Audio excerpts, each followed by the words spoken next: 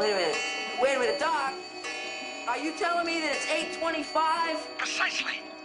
Damn. I'm late for school. You know, I have one simple request, and that is to have sharks with frickin' laser beams attached to their heads. You are asking me to be rational. That is something I know I cannot do. But whatever it is, it's gotta get by us. Right. Go get her, Ray. Okay. Welcome to Get a Load of This Movie. My name is Zach. Who else is here with me? Corey. Hey, what's up? I'm Cole. And we actually have a guest today. This is someone who's been trying to get on my other podcast for a long time, The Content Cube, and had asked to be on this one, was originally going to be on the Scream 3 episode. He was the mystery guest that we had talked about that we didn't name out of fear that it would fall through. And what do you know? It fell through, but that was on us. Yeah, that was our fault. You know, we thought it would be a funny slight to put him on the Scream 3 episode because that's not everyone's favorite. But alas, it was Scream 4 was the where it was going to happen. So who is this guest? If you would like to introduce yourself, full name. Oh, like my full government name? Yeah, full name, social security if you have it on you. Yeah, no, I actually don't have the card. I am Sam, Zach's esteemed older brother. Granted, he has two, but I'll go with the esteemed one. So we're doing Scream 4, and this is Get a Load of This Movie, otherwise known in Qatar, the country of Qatar, where the World Cup was this year. I know. Yeah, we're doing a little bit of jumping around, but it's known in Qatar as Trip Over a Rug and Fall Into My Heart, the 1987 rendition.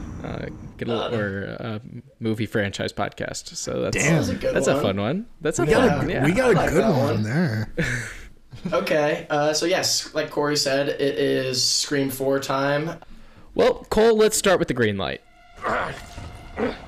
We really should stop this fighting. Otherwise, we'll miss the fireworks. There won't be any fireworks. And here we go.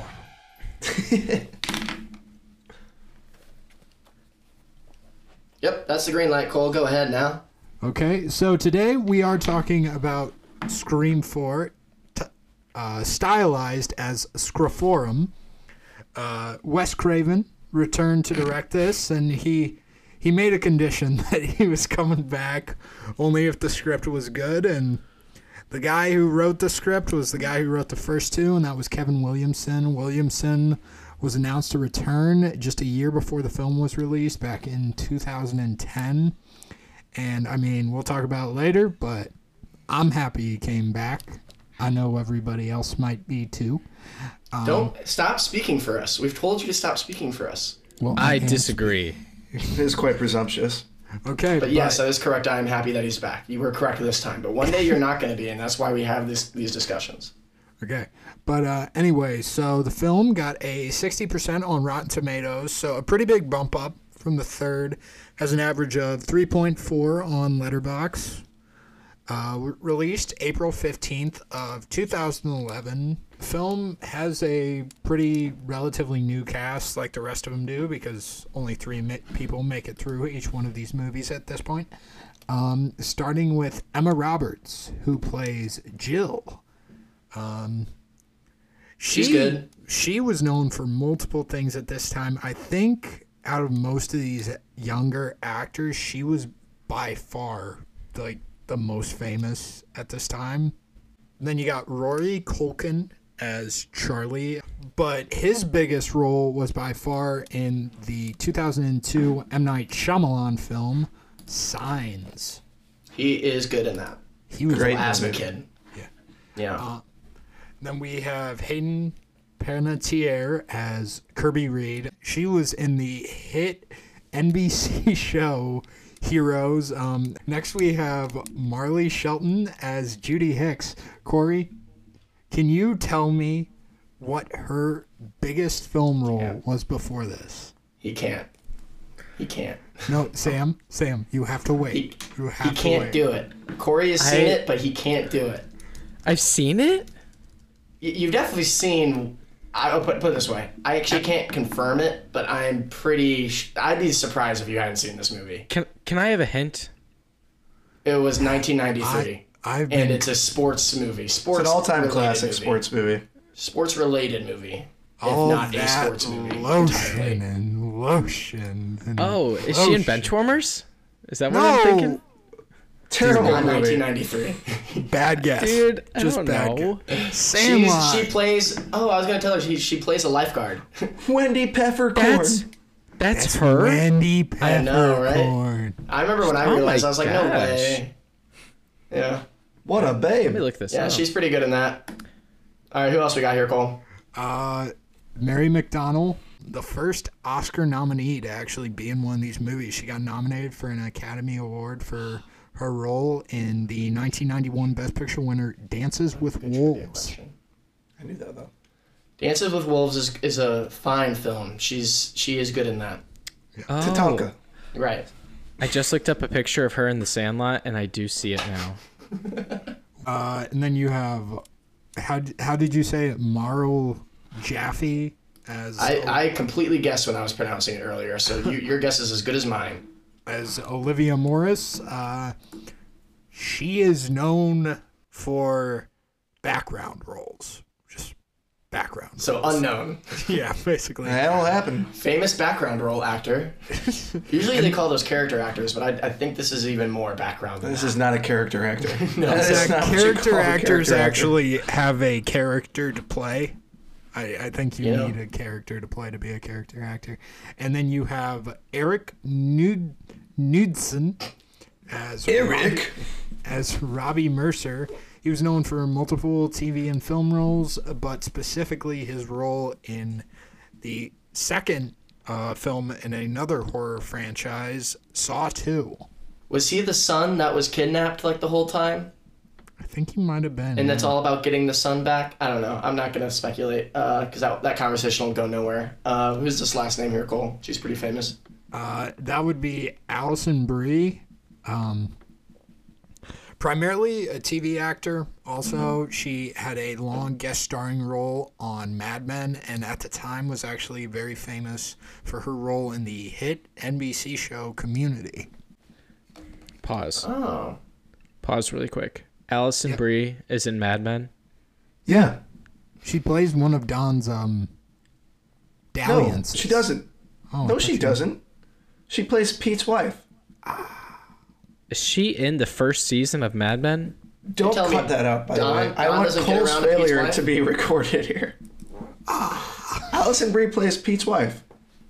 And what did you call her, Cole? One of Don's dalliances? Don Is- has a lot of affairs in that show, man. He never makes Is- his way to Pete's wife, huh? Is she in the first season? I believe so. She's Trudy. I completely missed her. I'm going to have to rewatch the show. Whole show. Not that I watched past like episode 10, but I'm going to start over. Could probably find like an Alison Brie all moments Mad Men compilation on YouTube if you really wanted to.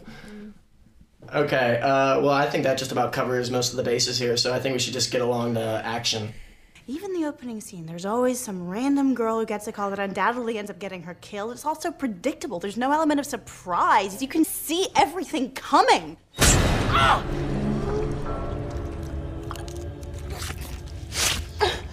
Did that surprise you?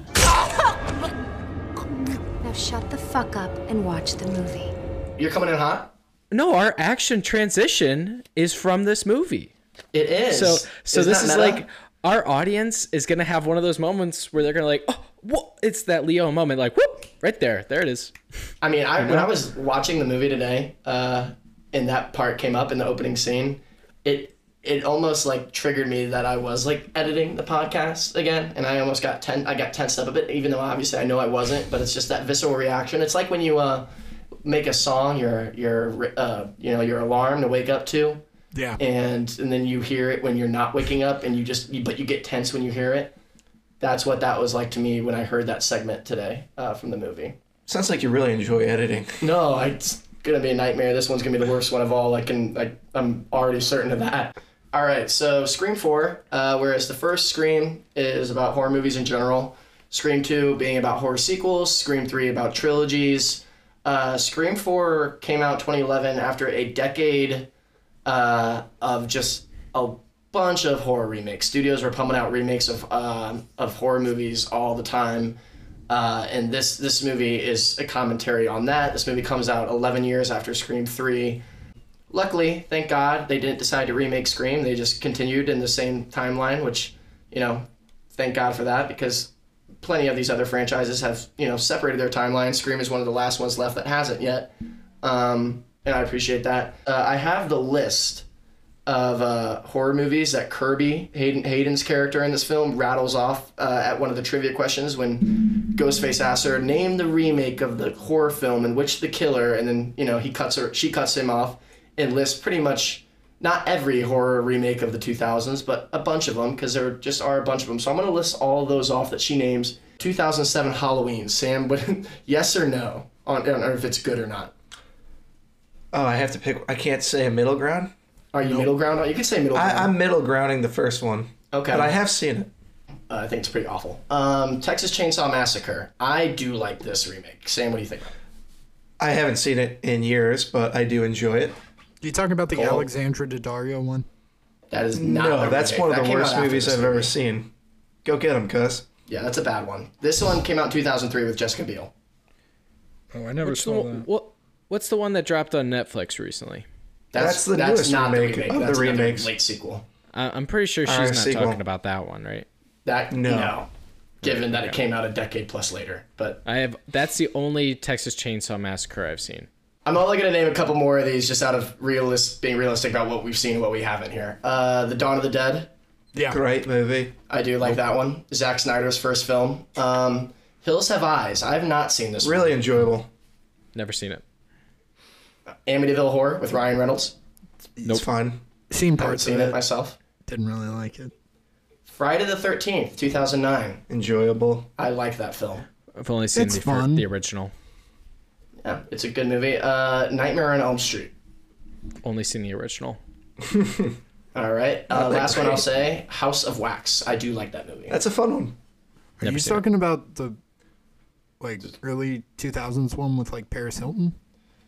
Yeah. Cool. I mean, just context here. Yeah, we're talking about mid-2000s horror remakes. So which other one do you think I'm talking about? Okay. Famous horror remakes in general. Not going to do a whole thing on it here. Just in general, The Thing, one of the best horror movies of all time, is a remake. And same goes for The Fly by David Cronenberg. How does this movie, Scream 4, employ the remake theme? And my question to you guys is, do you think they really, do they hammer it home in that, they kind of hint at, the killer is the killer is remaking the first movie. And it's what, because he killed two people at a house, and then... and then there's the party and the outdoing the party thing at the end. But I feel like it's just a remake because it takes place in Woodsboro. Do you guys get what I mean? I feel like they're really not hammering home the remake thing with what actually happens. So you're saying specifically the characters in the movie remaking, not that Scream 4 is hammering the remake aspects as well. Right. Well, they're saying that the killer is doing a remake, or calling more or less doing a remake of the original. Yeah, I would say that's an absolute stretch. For them to actually, the characters in the movie to say that, yeah, that's a total stretch. Because because Jill being the new Sydney, that's what they're going for. But I was gonna say, I think the characters, the killers, Jill and what's his name, Robbie. I think they are legitimately doing. Oh, it is Charlie. I was completely wrong. Robbie's the other one that's filming. Oh yeah, because Kirby says, "Come here, Charlie," or something like that, or "Make a move, Charlie." That's a really good scene. Kirby, but I definitely think, I definitely think that those two definitely think that they're remaking the original, and they're trying to, and I think they're going about it killing two people to open up the movie, two people at a house randomly, and then kind of making their way through there, and even at the end they were gonna frame the boyfriend and then this other guy. It wasn't exactly Stu and Billy by any means, but it was they were going to frame the boyfriend and then have him have an accomplice. And so that's exactly what they were trying to do. And so I think in the movie they were, but I don't think Scream 4 as a whole was trying to remake. If we want to talk about trying to remake the movie, I think Scream 5 and Scream 6 are almost the closest you'll get to the original movies in terms of plot point remakes. Yeah. Scream 6 definitely does that with Scream 2, and then Scream 5. Scream 5 is not as bad as Scream 6, but definitely, like, I don't think this one's anywhere near. I think this one they're still doing like more or less original. Like, this is an original idea. Like, well, there is the discussion, right? Like that the heroes are having, even saying like if they're trying to remake it, right? Mm-hmm. Yeah. None of that intent though would be known at that point. They don't know the motives of the killer, and I feel like that's the only like serious overlap that would be considered a remake. Yeah. It's all speculation on the character. So yeah, it's just kind of thrown out there to hammer into the viewers. It's kind of like in Scream 2 when they're like, there's just that scene where they're like we brought it up in the episode, so I won't harp on it, but literally just it's repeating the murders from Woodsboro because of the names, and then after that scene completely dropped and doesn't get brought up again and is abandoned. So it's similar to that. I agree with what you're saying, Corey. I'm not saying that I wished Scream 4 would hit all the beats of the first Scream in the name of addressing remakes. So I'm glad that they don't do that. I like the idea of the killers wanting that to be what they're doing. Specifically Jill in general, because her whole thing is replacing Sydney and being the new Sydney, like, in her own life or whatever, being the sole survivor. So her setting up Trevor and Charlie, I guess, is a good, parallel there with Billy and Stu. The opening scene of this movie, the movie within the movie, and then the movie within that movie, the layers there, it gets really cute with it. It's definitely a gimmick, but I think it's an effective one, and it's clever. And I enjoy it, especially the middle one with how silly it is with Kristen Bell and Anna Paquin. I think that's the most obvious. That one's obviously a movie once that, the stabbing happens. Like, because you talk too much, that's ridiculous. But it's all in the name of comedy within the context of the film. So how do you, Corey specifically, how do you feel about the opening scene? And do you think it's annoying, or do you think it's like actually like clever and fun? So I remember watching it, I was like, oh my God, like I liked it when I first watched it. But then for some reason, I haven't seen this one in a while. I think this is the first time I've rewatched it in a long time. Maybe in like 2 years. I think that's the most it would be at this point. Maybe 3. But I remember them going on for like 5 times. I remember just like keep going layer after layer. And when I first turned it on, I was just like, I was almost kind of annoyed. I was like, I have to sit through like 4 or 5 of these before we actually get to the actual movie. And then when the actual movie started, I had no idea that the actual movie had started. So maybe that's it. Maybe that's props to the movie, because I didn't know the movie had actually started. But I liked it. I think I thought that was good, because like the initial, like that first opening scene is so like important to these movies, because you have that first scene in the first one being almost like a short film in itself, and then every single film subsequent on that is just trying to recapture that and just kind of set the tone for the movie almost. And so I think this one does really good, because they're trying to hammer home like, it's been done before, we've done, like, it's just so repetitive at this point, so they're trying to like be meta on themselves like they always do. And so I think it really sets the tone well for it. But yeah, I like it. I don't think it's near the best opening of any of these. I have a question. So do you think when Charlie and Kirby were sitting on the couch and it was just them, and then Kirby was just like, this is the time to make a move, and then Charlie was kind of getting into it, like he saw that, this might actually be my opportunity here, because it wasn't like Charlie and Jill were dating at all. Like they didn't even say anything like that when they were like revealing their plan. I mean, they did make out. Charlie literally said, this time Randy gets the girl and he makes out with Jill. Yeah, but did he? Yeah. She could have easily been stringing him along. Oh, she was. Yeah. I'm saying Charlie, in Charlie's in his mind, absolutely. In the context of Corey's question, Charlie believes that they are. So then take that out. But do you think if, what's his name? Trevor? Yeah. Is that the boyfriend's name? If Trevor didn't walk in and like ruin that moment, and like Charlie and Kirby actually started like making out and getting it on a little bit, do you think that Charlie would have like said, let's just get out of here, like let's just leave Jill? You think he was pretty invested in it at that point? I think he's a little in too deep. I think he wasn't in too deep to get to that point though. Right. Well, that was a joke. I would also agree. He was not in deep enough yet. That is good. I would also agree or point out that Billy in the original Scream slept with Sydney before, I think if anything, Charlie might have delayed what he wanted to do. Take our time, Jill.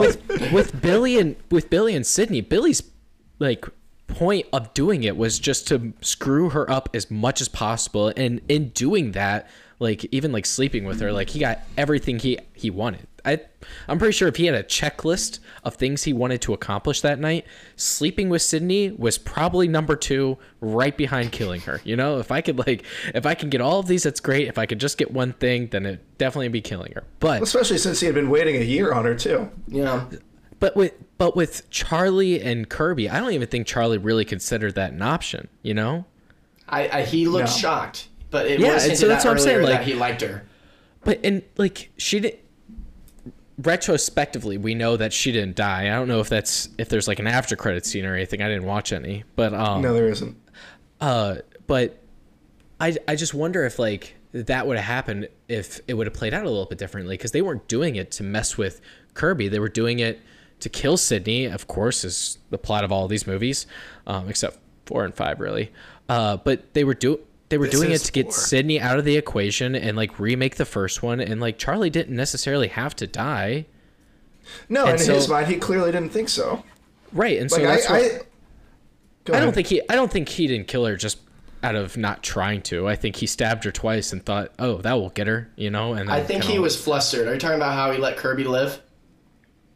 But he didn't let Kirby live. Well, no, I mean, I think he stabbed twice, and then clearly he was upset. He wasn't oh, gotcha. He was visibly upset that he was killing Kirby, especially right after she finally made a move. And because he was it's too late, you fucking bitch. He was clearly, there was actual anger there behind it. And he's walking away stressed. He's rubbing his hair and walking away really flustered. So I think he just fucked up because he was upset. Yeah, but I think if they would have actually started, actually gotten it on, and, actually started kissing, actually started making out, actually would have started, You think it would have changed his mind? I think it would have changed his mind, because not at all. Corey, he's in too deep. What do you think Jill's in his mind? He thinks he's with Jill. I'm not. I understand. His mindset is that there's no going back. If you had to pick between Jill and Kirby, and you had that's both, a different question. That's a different question. It's the exact same question. It's the exact same question I'm asking. I think I picked the girl that I've intimately planned murders with. Yeah, probably. You kind of have, not because one's hotter than the other, because you kind of have to at that point. Because if not, then the one that is doing the murdering. I don't think there's a happy ending for Charlie and Kirby here.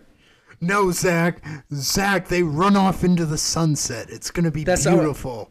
That's not what I'm saying. I'm saying the movie could have ended differently without it ending in the hospital. It could have still ended at the house, because then maybe he changed his mind. I don't know. It probably would have been as interesting as movie. I'm just saying, I don't think that he was fully in on the entire plan of Kirby would have finished what she had started. But that's neither here nor there. Once you start killing people, I think you're committed. Yeah, I think he committed once the opening scene. All right. Thanks for asking my opinion on the opening scene, by the way. What is your opinion on the opening scene, by the way? So we're going back. No, I just thought that the opener did a good job of also setting the new rules in the new era. And right off the bat, they go into, "Oh, is that your Facebook stalker?"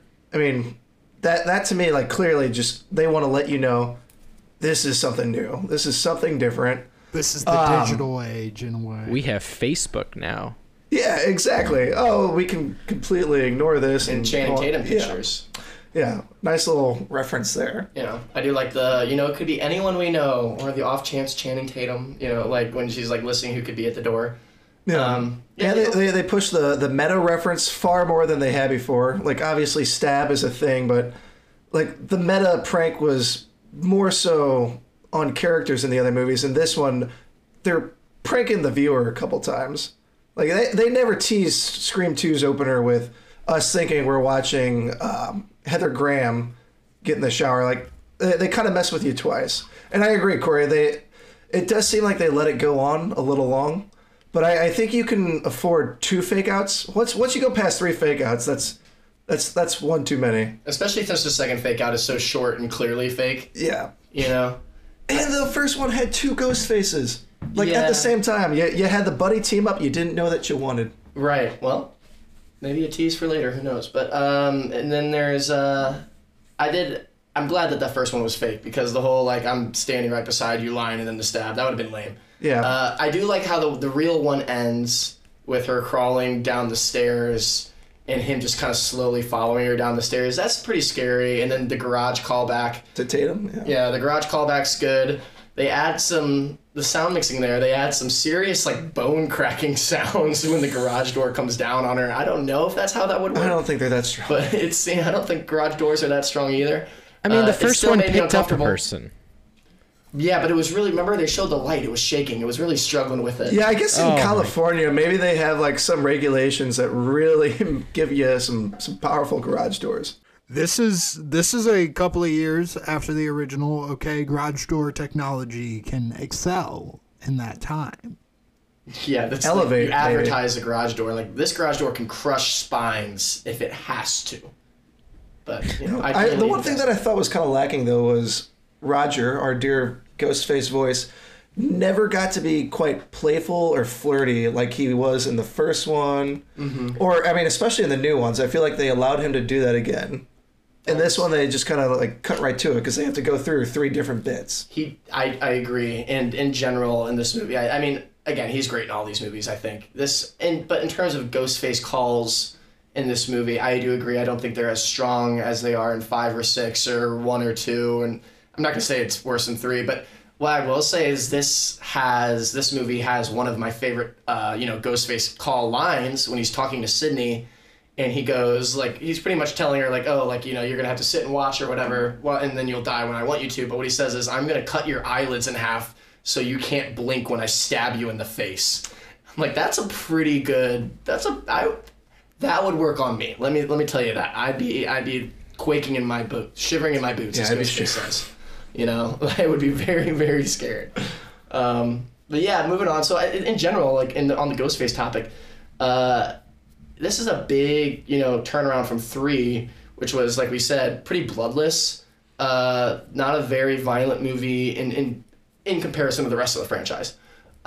This one, I remember being, like, pretty taken aback, even in the Olivia scene, where you walk in and the whole movie is like, or the whole room is like a splatter fest, and you just see her guts, hanging out of her stomach. So, what were you guys' thoughts on the violence in this movie, the kill scenes, and how they compare to the other movies? Corey, do you have, like, a favorite?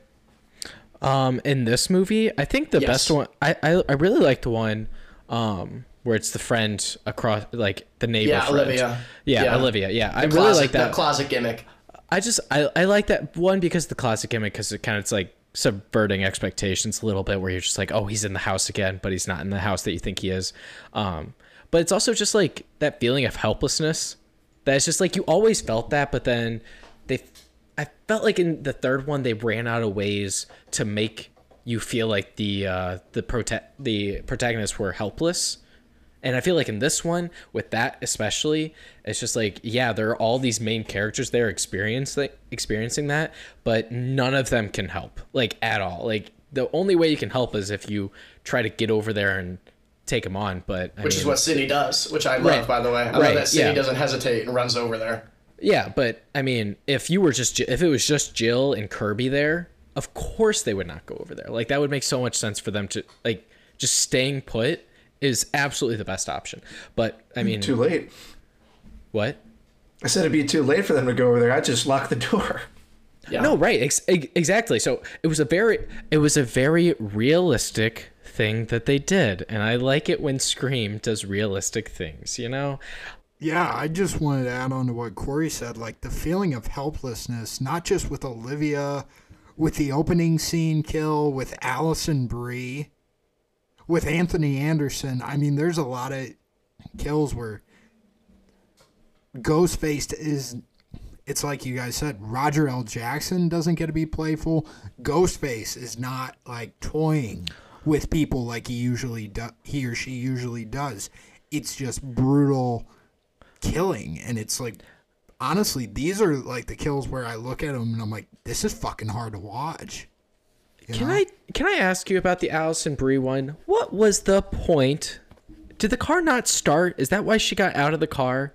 Because the car wouldn't start? Yeah. They took like a spark plug out or some shit like that, so the car didn't start. So she had to get out to do something else? She had to get out to run to like an elevator. The movie demanded it. I'm just saying, I feel like staying in the car and just laying on the horn is the best possible option in that. Like, getting out of the car, you're just, like, that's so stupid.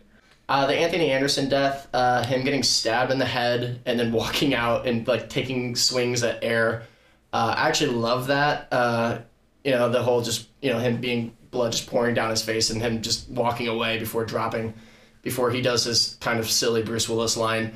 I don't really love the Bruce Willis line in that context because I think that's kind of that's really witty for him to say after being stabbed in the brain before. You don't know what synapses are firing when there's a knife in your head. Yeah, well, he used the last synapse or whatever to be really funny. He's gonna go out joking, I guess, but that one's a little over the top, but I think it's effective. Yeah, I do like the cop rule bit though. The fact that these movies always do horror movie rules and then they throw in a brief cop movie rule scene with him and his partner. But any thoughts on the cop characters in general, Cole? I know you said you wanted to talk about the Anthony Anderson scene. Well, yeah, just because it was so brutal. And these guys are not good at their jobs. Him and Adam Brody. No, they suck. They're so bad at their job in this movie. Why did they leave? Adam Brody, just in general, is always creating all these fucking problems. I think that's Dewey's fault. Because Dewey should not be hiring incompetent people. That's ridiculous. You can only work with the people who apply, though. That is true. He does question them when after the neighbor death. He goes, "What happened?" And he's like, "Oh, I saw him go that way, and then I tried to cut him off, and then we didn't see him. So who knows how the fuck that happened?" It's a good way to write that one off. Yeah, because you can't really question it. There's really not like a flaw you can find in that logic. It's like I guess he got around him. We saw him. We ran. We didn't watch him do it, but I guess he did. How did they? Where did they go? Like Sydney walks out of the. No, Sydney runs out of the house, yells to the cops to help, realizes there's no one in the car, and then runs into Olivia's house. Were they dead? No, that was at the beginning of the movie. They said that they were trying to. They said they saw him going around a house down the street, and one went to go get him, and the other one went to the other side to cut him off. I thought that was after when they came in the house, and she was just like, he got out. My interpretation was that was why they were not on guard at that point. Yeah, that's what they say when Dewey asks, like, where what were happened. you? Yeah. So they did see Ghostface before, that happened, but maybe not, because how the hell was he in the closet when Olivia? Because they were in the car when Olivia went inside, and that means he was already in the closet. So that doesn't really make sense. It's best if you don't question it. I love that, Corey. I agree that is also one of the most tense scenes in the movie. But if you hear how loud he is speaking to them on the phone, and he's just supposed to be in the closet where the whatever her name is, Olivia is, on the phone with them, you think she might hear them. Yeah. Well, that's like all these movies at certain points, but that's a pretty egregious example of it. Yeah. So in regards to like the main trio in this movie, like bringing back the main three, I think Sydney doesn't have much to do in this movie. I was thinking that too. Yeah. What are your guys' thoughts on Sydney's movie? I think she's just kind of like a fifth wheel. Honestly, she, in terms of character growth, not much. I think they kind of wasted the opportunity with her and her aunt. They don't really talk about the mom much at all. I feel like there was opportunity there to flesh out Sydney's thoughts about that as an adult. We don't get that at all, or even get to know the mom character or the aunt character at all. I agree. Sydney could have had more to do with like having more of those adult conversations, I guess, but like how she's reflected on it when there's been 10 years of nothing and she can kind of think more of it. But yeah, I definitely don't think the movie didn't really set up a position or a situation where that could have been possible, because like right away the killings start, and then every single time you see her, there's something going on. And so yeah, that's the film's fault for not putting Sydney in a situation like that. But also like with what we got, I don't think there was an opportunity to just have it naturally. Yeah, I agree. Like you were saying, like Sydney just doesn't have much to do in this movie in the sense that she's pretty much waiting around in the house for the whole movie until the climax. Whereas, like, in these other movies, she has to, especially in like Scream 3, she has to, take a lot of authority in her own actions and what she's doing. She doesn't really do that much. I mean, she shows growth in that. Like I said, she runs over to the house earlier. So there's little moments that shows who she is now. But in general, like in terms of the plot of the movie, it's kind of like what Ghostface says, where it's like all you can do is sit back and watch until it's your turn. Which, and that's all she I get does. it. Right, and I get that this movie was supposed to be like hyping up Jill as the new Sydney, and maybe we think she's the new protagonist so that the twist is more effective, and we'll get to Jill later. But I do think that that's probably this movie's biggest demerit in my eyes is the underutilization of Sydney as a character. Sam, did you have any thoughts about Sydney? Or? Well, I agree with you that she didn't have much to do. I think really they just kind of showed more her character growth and giving her a reason to continue growing in the movie. I mean, to piggyback off of what you said, she darts through the house when she sees Olivia getting attacked. That was something I noted. But I mean, even when she shows up to Woodsboro at the start of the movie, she sees all the ghost face decorations and she's seemingly just unfazed by it. Mm-hmm. Which, I mean, you kind of think, yeah, you get used to it. You have all these movies about your life, and like at that point it's just like, okay, I have moved on, I'm not afraid anymore. The door was left open. Yeah, and she's come out of darkness, now. So in terms of Gale and Dewey in this movie, I don't think Dewey has much to do either. Beyond, I think Gale's the only one of the main three that actually gets a lot of writing in this movie, and I love Gale in this movie. I think she's, it's an improvement for her character on appearance and writing over 3. So, I mean, I think her having I like that they acknowledge that her and Gale, or her and Dewey, probably not a couple, made to last forever, and that she is not feeling the small town wife thing that she's got going on. She's trying to write. She has no inspiration, so she jumps at this first chance to try to solve another Ghostface murder when it pops up, because it kind of revitalizes, I guess using the words of the movie, her tarnished brand. And I like her interactions with Deputy Judy, how Courtney Cox is really funny in this movie. That's my long-winded way of saying that, and that she does a really good job with all her material. But Cole, do you have any thoughts on, Gale and Dewey's relationship in this movie and the characters in general here? I think it's great that we get to see their dynamic again, but like you said, Dewey doesn't have a lot to do. He takes the role of the inept sheriff that he was with. I'm upset we didn't get another cigarette ice cream scene. Yeah, Gale is great. I find it weird that she's trying to partner with these teenagers. Yeah, I mean, Gale's honestly one of the best parts of this movie just because we get to see, she's always looking for her story, but this one, she actually feels like a truly desperate character to reclaim that kind of fame that she's lost.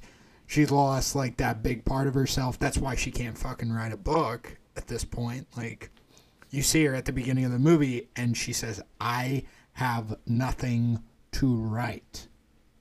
Like, she's trying to find inspiration, and it's kind of cool to see that version of her, because she always has had inspiration in these other movies. She's always had a story.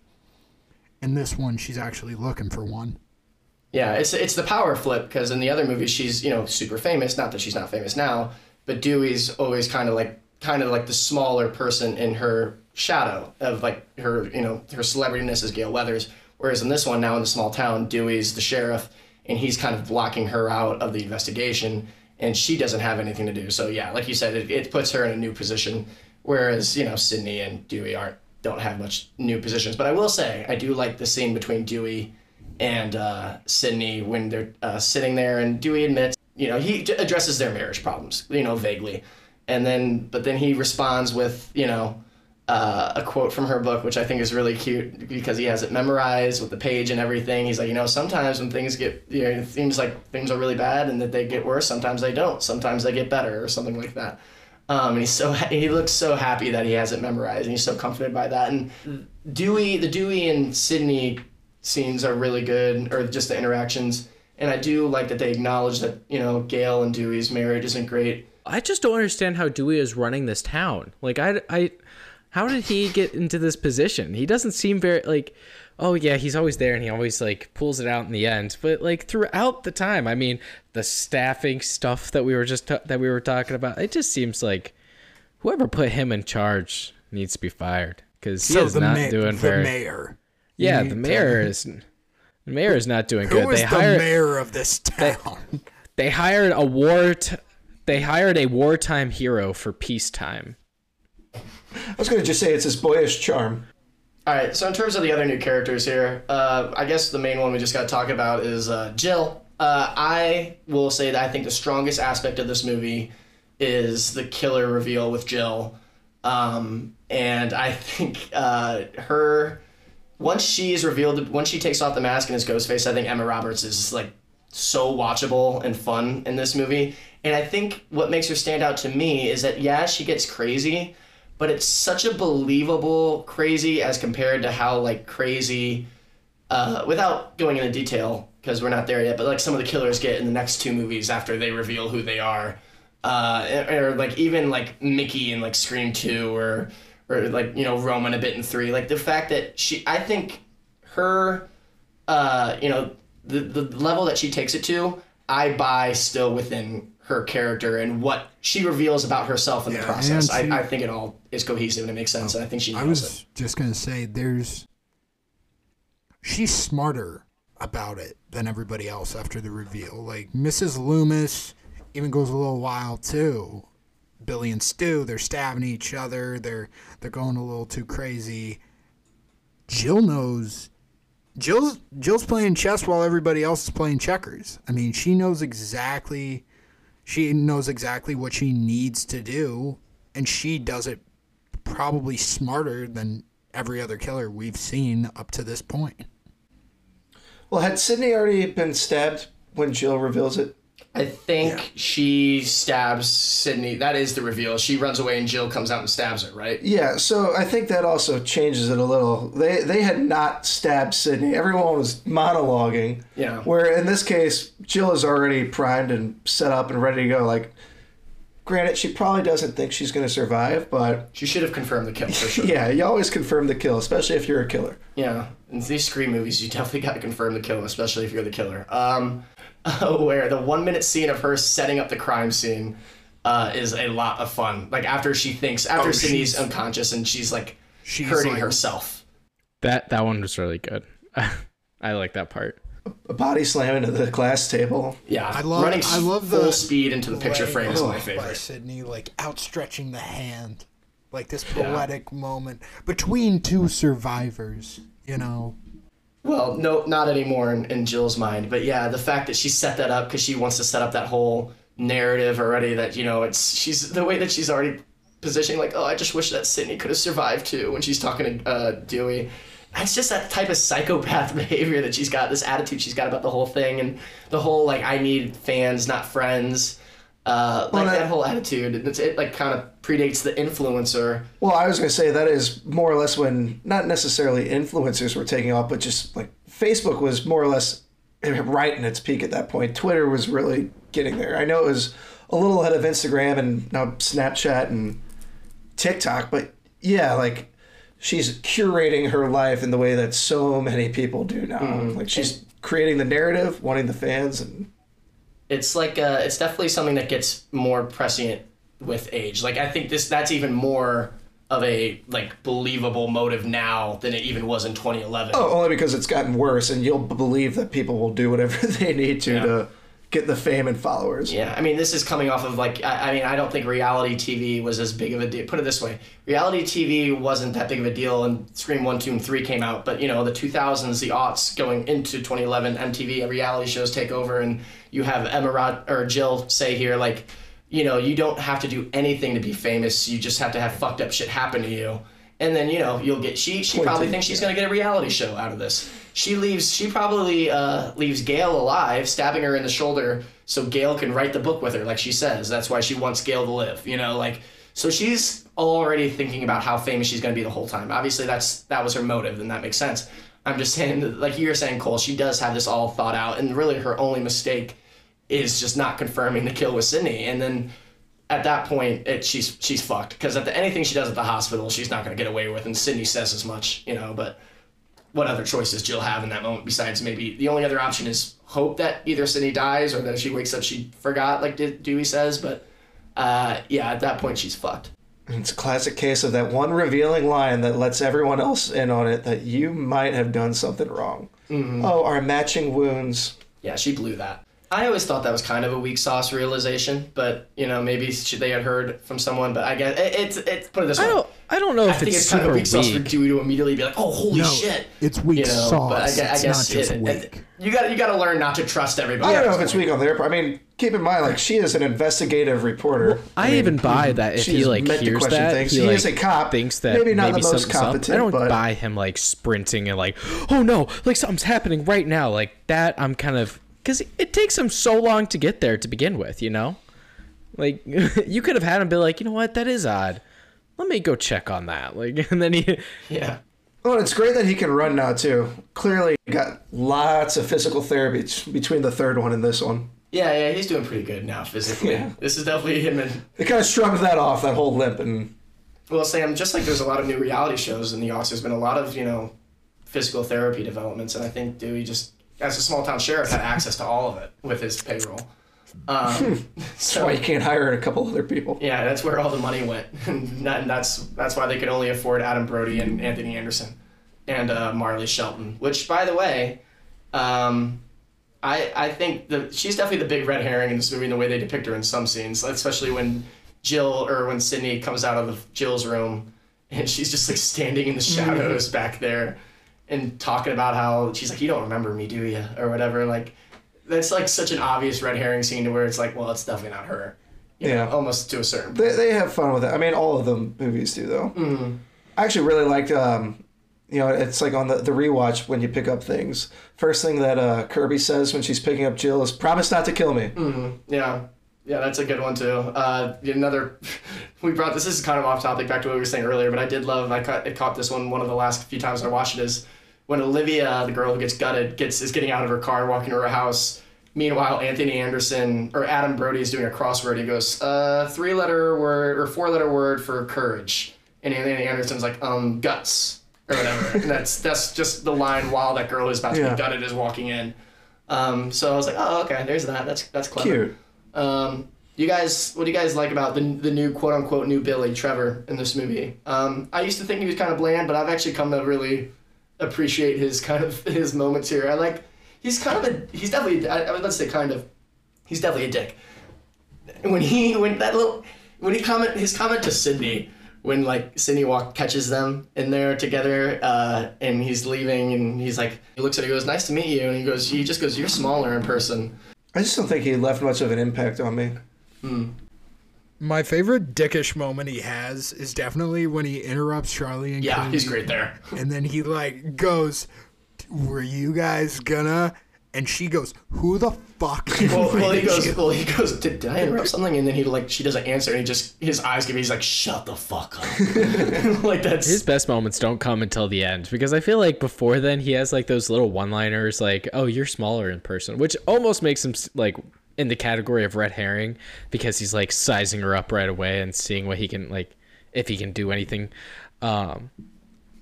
murder wise, not anything sort of otherwise. But that final scene at Kirby's house, he's definitely one of the best characters in those scenes, just because of the personality he brings to it. You get a feel for him, and it's this semi-likable asshole who at this point Billy wasn't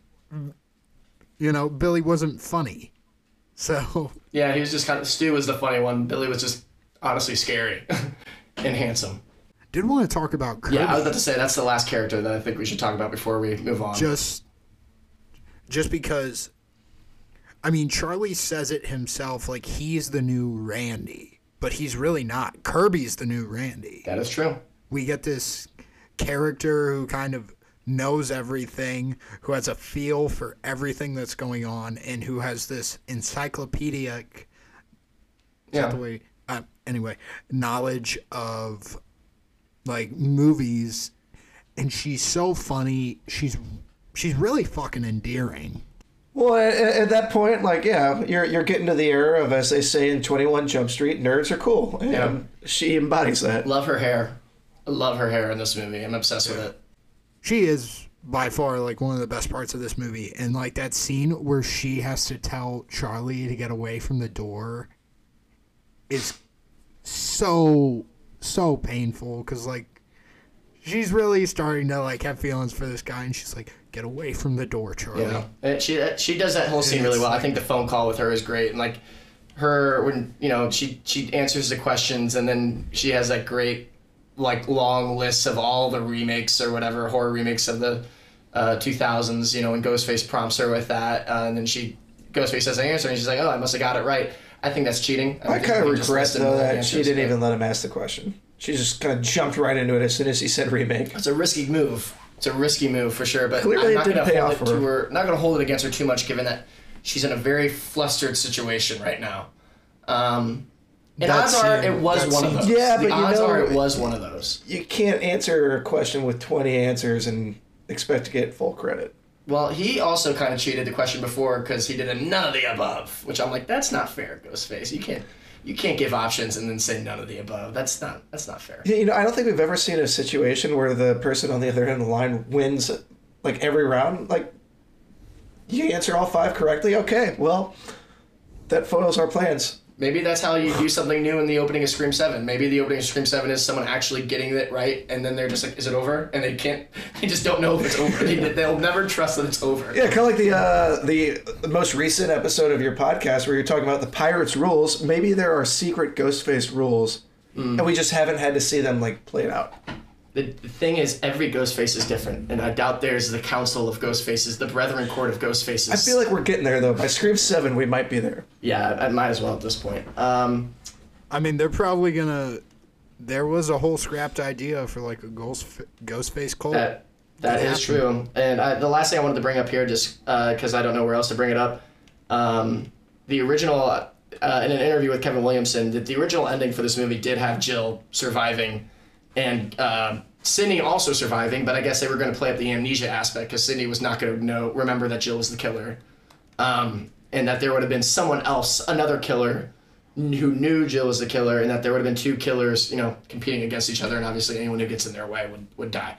God, who would have? And it would have been back at college. Who would have known and how? I know, the questions would have been really good. I would have maybe liked to see that, but can't play the woulda, coulda, shoulda game when what we got is what we got afterwards. I feel like with this one, definitely going in the next 2, so I won't press it too much, they really start to put the emphasis on the Stab series in the universe more than the actual events, which I think is just so, like, really bizarre. Like, even Gail at one point, I think, is, like, mentioning, in the first movie, or someone says it to her, it's like, you could just say, like, in your life when this happens.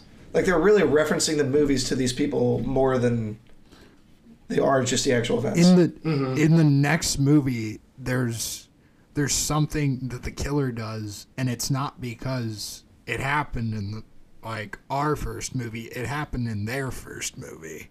Yeah, and we'll talk about that when we see. And that one would be what, Stab 8 at that point. Like, we're already on Stab 7. Stab 8 is the woke one. Yeah. Also, I would love Ryan Johnson's Stab. Like, how excited would you be for the production docuseries behind the making of Stab 3? Like, how did they even, like, greenlight that movie after everything happened? Yeah. I'm surprised that the franchise carried on. Because the original Stab 3, they were making Stab 3 and Scream 3, and that was going to be a fictitious story because Sidney was going to die. Yeah, all that was fake, and then obviously they scrapped that movie, and then I guess they made a Stab 3 about the making of the fake Stab Milton's 3. dead, and then, like, someone else is like, all right, this is still a franchise that has some life in it. So people would go see that for sure if there weren't people boycotting it for. What if Stab 3 was a meta movie about the making of Stab 3? I'm sure they're all meta. Oh man. Last thing I was gonna say, is I do like the ending of all the reporters talking about the hero Jill as we zoom in on the face of Jill being dead. I think that's a great last image of the movie. One of the best last images of any of these movies, if not the best. But yep, that's how I felt about that. If there's no other thoughts, we can move on to our next section. Any objections?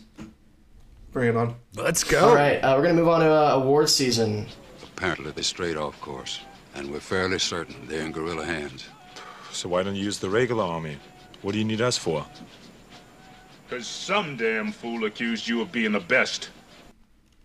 All right, in awards season, we pick our MVPs, and I think we should be polite and let our guest Sam here go first with his MVP of Scream 4. All right, I think I would go with the obvious choice of Olivia. Yeah. No, Yes. I think for me, I would love to say Kirby. I'd love to say Dewey. But for me, it's Jill. She handles the lead well, as if the baton is being passed to her early on. I see her face that I might have taken your answer. So sorry. But, I mean, you got to elaborate on it earlier, though. And to me, it is just the final sequence after the reveal. Her just turning in the most manic, depraved performance from there just seals it for me. I mean, everyone else is good, but I don't know if anyone is like highlighted with a moment until she has that moment. Yeah. The one thing I was going to say, one last thing I want to say about her, just because you brought her up and I can't use her for my pick, is I do love that line that she has when she's telling Gail to get up. And she's like, yep, get your skinny little ass out here. Yeah. So, Corey, you did call dibs on going second, didn't you? I did call dibs, and I am going to go Kirby as my son MVP. of a bitch. Kirby is just when talking about this movie, like, she's one of the first things you talk about. Like, she is one of the best parts of this movie by far. She has some of the best moments throughout the movie. She's very consistent as a character, and you're just always interested. I was always interested. Don't want to speak for everyone here, but I was always interested every single time she was on screen. But yeah, Kirby is my MVP. Well, her and Dewey even have, I think, just one of the most underrated exchanges in the movie. When she's like saying, "Oh yeah, the killer didn't call you." She's like, "What? No, is that bad?" And then Dewey's like, "I mean, I'm gonna die next." Yeah, Dewey's like, "No, maybe, of course not." Yeah, that's great. Who gave him the chief of police or the sheriff when he's saying stupid stuff like that to people who are so scared? Anyway. Well, he's being encouraging. At first he's encouraging, and then he's, probably a realist. He just let, that was his own intrusive thought. Like, oh shit, maybe it does mean she's gonna die next. But, Cole, you can go ahead with your MVP pick. I'm sure they took both of yours, but I came prepared with all four possible MVPs. I hope you came prepared. Yeah, I did. And I gotta say, a guy whose return I was happy to have, and that would be my main man, Kevin motherfucking Williamson. Man, you guys took all my top three. Yeah, wow. Go fuck yourself. No, but I mean, you can really feel it in this movie. The script is sharper. The characters are better. We get so many more endearing characters. We get smarter characters. I mean, Jill, smartest villain, written by Kevin Williamson. Yes, the performance is great. You don't get the character without the writer. You don't get characters like Kirby, who is the subversion of expectation by being this cool nerd. Yeah, he leaves some characters to the side that we love, but he's the man, and I'm happy to have him back for this one.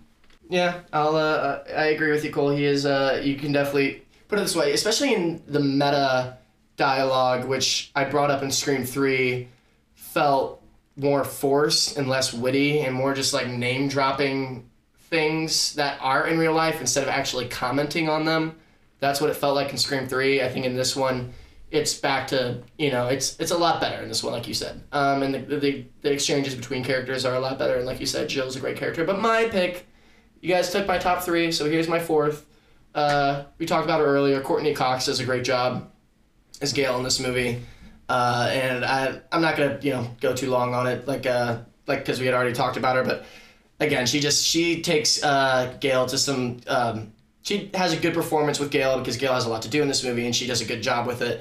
You feel for Gail in this movie more so than you probably do in any of these other movies to this point, and in terms of what she's going through as a character. Whereas in the other movies, she's more a little more cold, and you have to be you're kind of, not that we don't like her. I love her in those movies, even when she is cold. I love that aspect of her, but I have more sympathy for her in this movie than I do in other ones. And she still has that, kind of, tough nature to her, in her comments to people. And I love those parts too. But at the end of the day, she's got vulnerability here, like that we had talked about, that she's feeling out of place as a character. And I think that overall Courtney Cox does a great job with that material.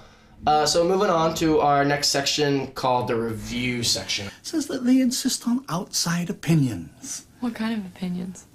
Well, your kind, not to put too fine a point on it. I mean, let's face it, in your particular field, you're the top minds.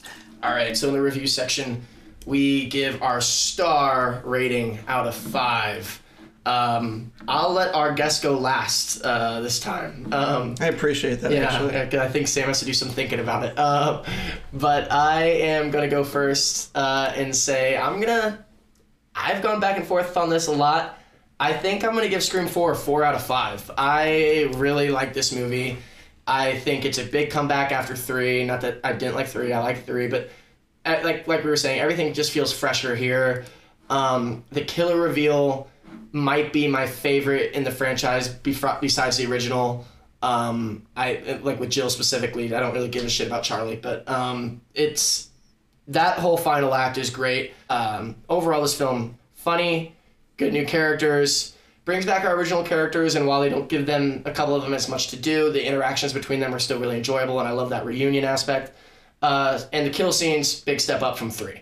So overall, 4 out of 5. I feel very favorably for this movie. I'm nostalgic for when it came out. It was the first Scream film I saw in theaters after I had become obsessed with the original 3. So this was a huge deal for me, and it did not disappoint. Corey, you want to go next? I was going to give it a 3 out of 5. I thought I liked this movie more than I did going into it. So once I finished it, I was a little disheartened, but it's still overall a good Scream movie. I don't think it's one of the best. I think it's probably on the lower end of the spectrum. But I kind of talked about why I do like it. I just don't think there were as many, like, of the moments that other ones have that elevate them above a 3 out of 5. So 3 out of 5. Cole? I'm going to go 3.25. I kind of agree with Corey here. There is some stuff that I really did like, but it suffers from this idea of being the long-standing sequel at this point, because there's a 10-year gap between this one and the third, and yeah, it is a return to form, but there are also some things that they do that are a little, that I didn't like. All the red herrings kind of became redundant at some point, though Judy Hicks, that one never gets old. But yeah, I still do love these movies. I think I always will. This is definitely one of my favorite slasher franchises, if not my favorite, by far. Just because these movies are so fun to watch. Even though this isn't my favorite of the bunch, it's still a good movie, and yeah. For me, I would say that this movie is a 3.5 out of 5. I'm using notes from my Letterboxd review, since I wasn't really prepared for this part. That's usually what I do anyway. Yeah, but no, I think this one was a good movie. Definitely an improvement over 3. I mean, it's almost redundant to say that. It channels enough of the meta and self-aware references to justify kind of being repetitive in a way from other parts of the series. But I don't know, it still does it for me. The charm for all the original cast returning, the noobs, they're also enjoyable. Yeah, it's a 3.5. Mm-hmm. Also, it wins, though, for having the best poster in the entire franchise. It is a pretty awesome poster with the ghost face. For those who are listening, which I guess is everyone. Yeah. Yeah. It's the ghost face as it morphs into a blade from a profile shot. Yeah, it's pretty good. Before the character clumps posters became like a huge thing. Yeah. Yeah. Well, no, the original Screams were nothing but character clumps. Although they were just real photos. They were ahead of the game in that aspect. Yeah. They predicted the future there. Yeah, so moving on to our last section, the post-credit scene. You're still here. It's over. Go home. All right, in the post-credit scene, talk about what we got coming next. It's Pirates of the Caribbean on Stranger Tides, the fourth film in the Pirates of the Caribbean franchise. I'm excited to rewatch it. It's been about 5 years at least since I've watched it, so I'm excited to rewatch that one. I'm just excited for your guys' discussion about it. I've You want to really come enjoyed back, this. Sam? You want to come back for Pirates 4? No. Wow. Because I don't want to have to share a laptop again. This has been a very stressful recording for me. Sam and I are sharing the same recording, so inevitably when this comes out sounding weird between Sam and I's vocals being probably not even, that's why. We're crowded around the same microphone, which is less than ideal. But hey, problems happen, and we overcome them. So yeah, on Stranger Tides. Corey, you watch anything this week that you want to talk about? I don't think I watched anything new. I kind of talked about it last time. Still watching Deep Space Nine. Still working my way through that. So yeah, nothing new. Watch Jury Duty, everyone. I feel like I didn't hammer that home well enough in the last episode. Sam, watch Jury Duty. What I have heard about it is that James Marsden is really, really funny in it, and I do love anything with James Marsden, so maybe I will. He is. And the main guy who doesn't know that this is all like a setup, he makes fun of some of James Marsden's movies. He's like, oh yeah, I was in, James Marsden's like, oh yeah, I was in Sonic. And he was like, you were? I heard that movie sucked. Straight to James Marsden's face. And he was just like, man, come on, I don't know. It's fun. And he's just trying to defend it without being too pushy. That's in the first 10 minutes, so it's not spoiling anything. I started rewatching Heroes. Like Sam mentioned, the first season is really great. Save the cheerleaders, save the world. And I also took Corey's advice and I decided to watch Draft Day. And it made me really sad because I forgot that Chadwick Boseman was in it, and he is really great. He's one of the very big highlights of the film, mainly because Kevin Costner's fucking sleepwalking through the entire movie. Dude, you can't sleepwalk and make trades like he was, okay? So I don't know where you're getting that from. Sam, did you watch anything recently that you think you find noteworthy or that you really would like to talk about and harp on? Yes, I would. Well, first off, I haven't been watching much recently because I'm currently replaying The Last of Us Part 2, which is a beautiful game, and I hope everyone gets the chance to play it. But given I clearly was not invited for the Pirates 4 recording, and I have no idea if I'll ever be on this show again. You won't. I don't know, how this will be received. I just feel like if I were to refer one show for anyone to take the time to watch, it's a tidy little HBO epic, 2 seasons, absolutely beautiful. It set the stage before Game of Thrones was a thing. One might even say it was the pre-Game of Thrones Game of Thrones. It's a historical epic called Rome. Critics loved it, and I just think it is criminally underrated and overlooked by so many. So yes, please watch it. That was the first premium show I ever watched, and it is amazing. That is, I should have seen that one coming. I'm just going to say that I watched Tucker and Dale vs. Evil recently. I just rewatched it because I haven't really watched anything new, notably lately. I've been just keeping up on Barry. Barry's great. Everyone watch Barry.